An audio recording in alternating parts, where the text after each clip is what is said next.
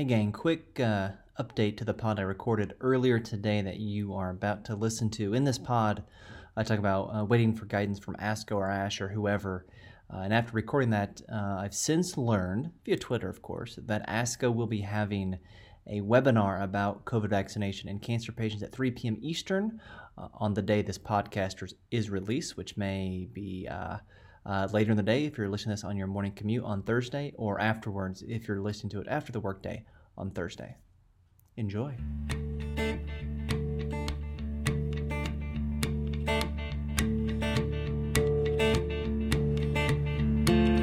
Welcome to OncoPharm. I'm your host, John Bazara. I'm an associate professor of pharmacy practice at the supporting sponsor of OncoPharm, the Bill Gatton College of Pharmacy. It is December 16th, 2020. And we are winding down, at least my days here in the office, our makeshift studios. So today I'm going to talk about COVID vaccination in cancer patients. Unfortunately, there is not a lot that we know about this topic. So we're going to talk about what we know in general, we don't know. So we have, here in the United States, we have an emergency use authorization as of right now for the Pfizer vaccine. I think it's safe to say that is expected for the Moderna vaccine coming pretty soon as well. Probably, I would guess, Friday night, Saturday. It follows the same model as the Pfizer vaccine. They are both mRNA vaccines, which the Pfizer vaccine is the first mRNA vaccine that has received regulatory approval here in the States. I also mentioned the Pfizer vaccine also received some version of approval in the United Kingdom and Canada. And so we'll start there with the Pfizer vaccine. The results of this were published in the New England Journal of Medicine a week ago today. The briefing if you Google Pfizer vaccine FDA briefing, you'll find the documents there. Briefly, I want to talk about this, and then we'll talk about largely the cancer patients. And one of the reasons I want to talk about the vaccine itself is mRNA vaccines are a new technology. They're being studied as a cancer therapeutic as well, so we may hear more from these in the future. But first, this is really an amazing scientific and technological achievement to have these vaccines in less than a year. And I know that seems really, really fast. We'll talk about why that maybe should not be considered to be so crazy for this technology. So mRNA vaccine technology kind of goes back to the 1990s is the origin story of this. And as we know, DNA is transcribed or translated to RNA. I can't remember the proper term. And then RNA, it goes out to the ribosome. The ribosome then takes that RNA and makes it into a protein, right? That's how things work. So this is the way that this technology works is messenger RNA that has the code for the coronavirus spike that you've seen parodied in SNL and you've seen in images.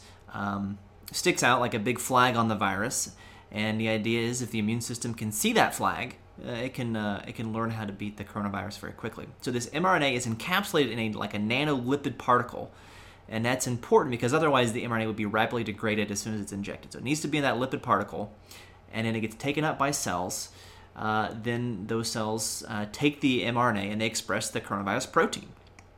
And they either chop it up into little fragments or antigens that are expressed on MHC1 molecules on the cell surface, or they express the whole protein spike by itself. And then our immune system sees that as a foreign antigen, whether it doesn't know if it's a virus, a viral antigen, or a neocancerous antigen. But then it trains to fight it. So some of the nice things about mRNA are that it actually can be developed, an mRNA vaccine can be developed much faster than a traditional vaccine. So most of the other traditional vaccines we have, which take the case of the influenza vaccine, these are typically live attenuated, meaning it's a real vaccine but it's weakened, or it's a completely inactive vaccine or an inactive virus. In both cases, you've got to get enough virus in a dose to give somebody, and growing virus in a lab is hard because a virus needs to grow in a host. It needs cells, and it's hard to replicate that in a laboratory. It takes time to do. The mRNA vaccine doesn't require making a virus. It's just mRNA. And if you know one thing about nucleic acid sequencing and reproduction, whether it's RT-PCR or next-generation sequencing. You go back 5, 10, 15, 20 years, we have made incredible technological advances in being very efficient at this technology. So you could make a whole lot of an mRNA vaccine very quickly, which is one of the reasons this whole thing got done in less than a year, or about a year. You can do it really fast. So I made the analogy on Twitter that the mRNA vaccine is kind of like email, and these live attenuated or inactivated vaccines are kind of like snail mail. So just because it went fast doesn't mean corners were cut or anything like that. It's just technology is a lot faster. Like if you want to publish a book today, you write a book in a word processing program, you email it to somebody, they publish it as a PDF online. It's not like you actually have to write it by hand and then copy it by hand and then typeset it in like a Gutenberg printing press. I mean, it's just as technology advances, things can happen faster. So that's the good thing about the mRNA vaccine. All right. So we go and look at the phase 3 study that we have published in NEJM. 95% effective, 94% effective with the Moderna vaccine. You all probably know this. Some of the key points about the study: they did exclude people on immunosuppressant medication. That would include things like chemo. That would include things like treatment for rheumatoid arthritis, high-dose corticosteroids, systemic corticosteroids. There is no mention at all that I can find in anywhere with this in the study, in the FDA briefing documents, in clinicaltrials.gov. If you were on an immune checkpoint inhibitor like nivolumab or pembrolizumab, what happened to those folks? I wouldn't consider those drugs immunosuppressant. So were they included? We don't know. So a couple unknowns. We have no idea of the efficacy and safety of the vaccine in patients receiving chemotherapy or immunotherapy. The FDA EUA does have a warning statement. The prescribing information does say that the efficacy may be reduced in patients receiving immunosuppressants like cancer. And the Canadian UK approvals or leaflets say something very similar. So to me, this says the FDA has not said you can't give it to these folks. They're just saying if you give it, we don't know. And in fact, the CDC guidelines have patients with cancer in like their phase 1B or something like that. So the plans at this point look to be to try to vaccinate these folks maybe on chemo because they are higher risk than the general population. So even if the efficacy is reduced, it's kind of like a bird in the hand is worth two in the bush. A little bit of efficacy or slightly reduced efficacy from the vaccine now, when we're in the biggest peak of the pandemic, may be better than full efficacy 2 or 3 months later, or 6 or 7 months later, 12 months later, when you're finished with chemo and your immune system's back to where it was. Okay, so that's one unknown is the efficacy. I think the safety in somebody receiving chemo is going to be just fine. I don't expect any harm. While we're talking about safety, this vaccine does seem to be, very safe, just local and flu-like symptoms afterwards. Maybe a little bit more flu-like symptoms than you would expect compared to the flu shot. And it's notable that those reactions and symptoms are more prevalent after the second dose. That's a month later. So just to give you those numbers real quick, with say fatigue happened in about 47% of folks below the age of 55 after dose 1 versus 51% with the second dose. And those numbers are a little bit higher. Sorry, a little bit pretty similar in all age groups. But just to give you a comparison, fatigue is upwards of maybe 1 in 5, like 20% with the flu vaccine. Headache, 1 to 27% with the flu vaccine. That number is 25 to 50% with the coronavirus vaccine. And the headache is more common in younger folks, looks to be, which maybe suggests that these toxicities seem to be a little bit worse in younger folks, which may suggest that older folks don't mount as much of an immune response. So we think it's going to be safe in our cancer patients. Will it be as effective? Unfortunately, we don't know. So one of the things that I think this comes down to, it's really hard to give medical advice, and that's not what I'm doing, but everyone should talk, tell people to talk to their physician about this. It's like everything is in medicine or in life, it's a risk-benefit. It's a risk-benefit analysis. So, just imagine just randomly picking a couple named Mary and Joseph. And Mary has cancer. She's got lymphoma, and she's on chemo. But Joseph doesn't. And let's say they have the ability and the means to mostly stay at home. And, we're talking economics and not microeconomics or monetary, anything like that. We're talking about scarcity and limited resource. And the vaccine is a limited resource now, and people want it. I'd love to get it. We could debate the ethics of someone who can stay at home and isn't working in a COVID unit trying to get the vaccine before, people in a nursing home, or my sister-in-law who's a physical therapist in a long-term care facility. So there's a whole lot to consider, and we should be hopefully getting more guidance from things like ASCO, from people like ASCO and ASH. But imagine Mary, who's on chemo, and imagine Joseph, and imagine only one of them can get the vaccine. Does it make more sense to Mary to get the vaccine? Because if there's only one, she may not get full benefit from the vaccine. But if she's mostly staying at home, in and out of clinic, perhaps. But Joseph is the one who is still working because he needs to maintain insurance coverage, at least in America. Joseph is the one buying the groceries. So Joseph may be the greatest risk to her from receiving and contracting the coronavirus. So then maybe it makes more sense to Joseph, who has a competent immune system, to get it.